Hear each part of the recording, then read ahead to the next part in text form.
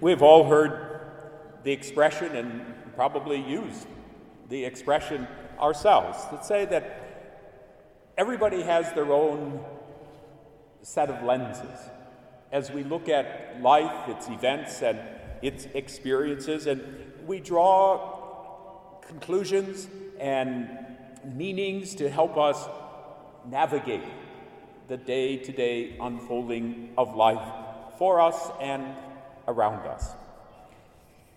And then we also add another expression that says we have our own set of hearing aids, sort of help us filter the barrage of information that comes to us from all kinds of sources today. And we sort out what we need and what we believe keeps us more or less sane, and what eventually has some kind of significance for life.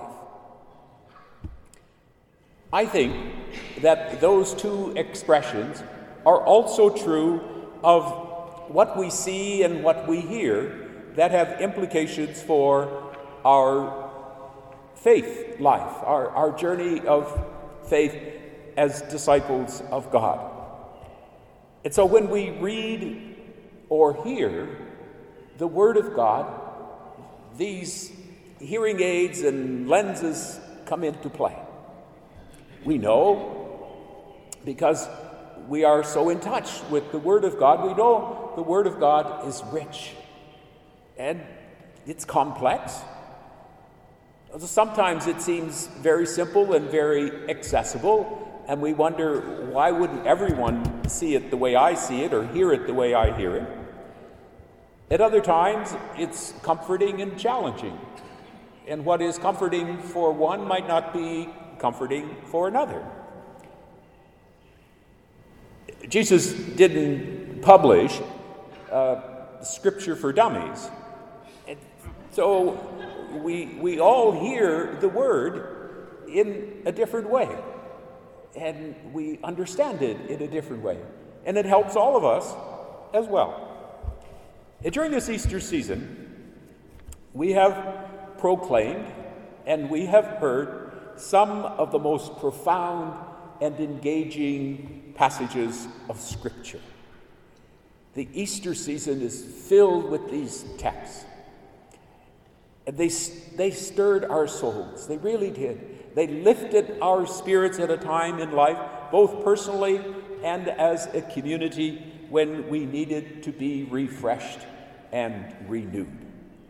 And every spring, we thank God for the Easter season. And on a day like today, when Mother Nature gifts us with color and sun and freshness, just the Word of God and Mother Earth are just seem to be on, as it were, the same page. Take today's gospel, for example. We could, if we had the time, an open discussion on what does it mean to be branches, and what does it mean to be attached to the vine. And so we aren't going to do that. But if at home, those of you joining us in live streaming, if you want to just mute the rest of my homily, that's okay. And you could talk to each other if you're with somebody else about what all of this means. But you can hang in as well. And so there has been in other times a common understanding of this passage, hearing God's disappointment in the failure of the branches. That would be us. Branches that don't bear fruit. And God sets about pruning. And you know what pruning is. And so, since we are the branches, it's not a pleasant experience to contemplate. There's all that cutting and breaking and throwing into the pile and then setting on fire. In times past, a lot of preachers might have loved this passage when we used to speak about preachers who were fire and brimstone preachers. And they would have loved this passage and taken that particular interpretation. So we ask, is that all we see here? Is that all we hear in this passage?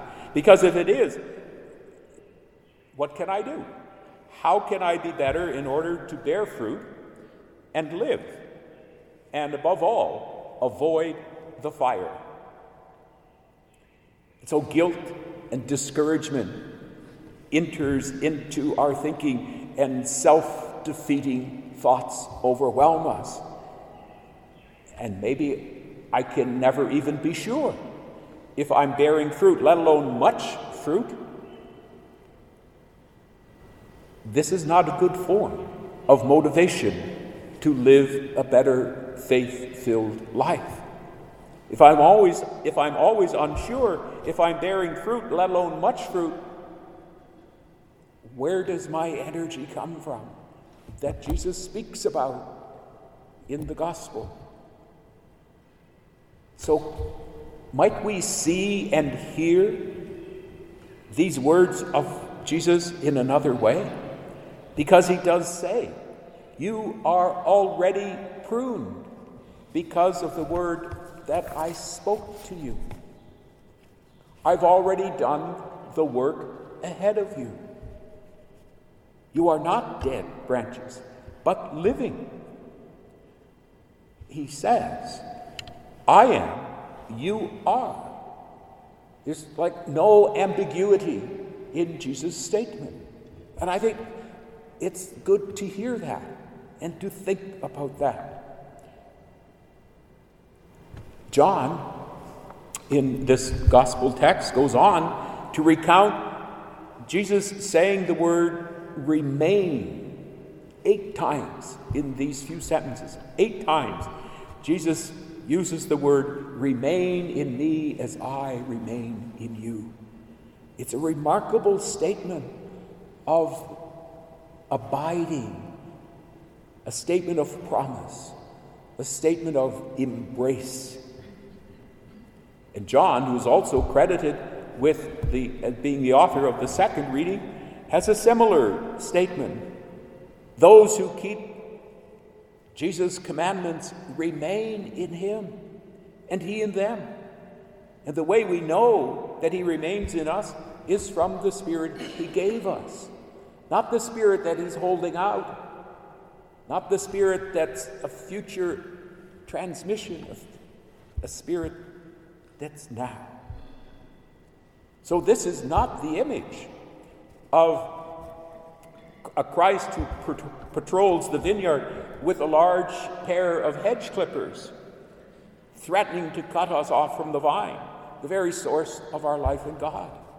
This is the image of Christ who continues to nourish and to shape us, because left on our own, we can get it wrong and give up.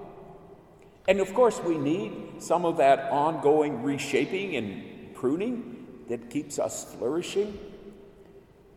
Jesus says that's what the Father did to him, taking away every branch in me that does not bear fruit.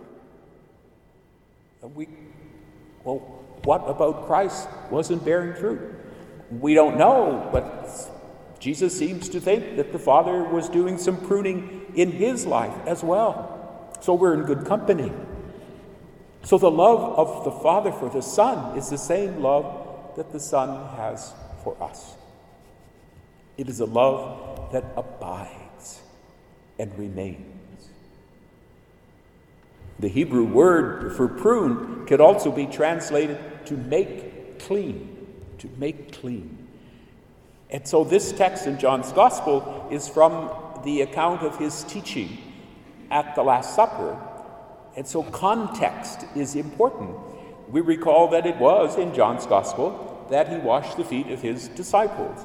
And he had that little discussion with Peter about making him clean all over.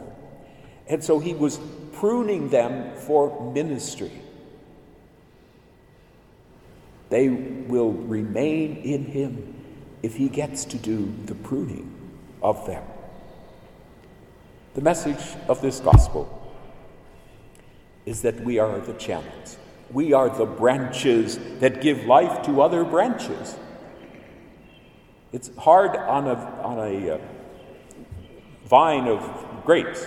It's hard to find the end of a branch.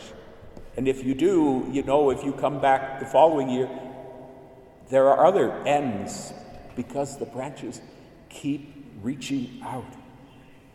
Bearers of life we are, that the risen Christ pours into us from God, through us to others. So I think it's really about how we see and how we hear and how we think. Is God always out to get us, or is God always out to love us? I think we will be better disciples when we are excited about being alive and being fruitful, rather than worrying about being broken and helpless.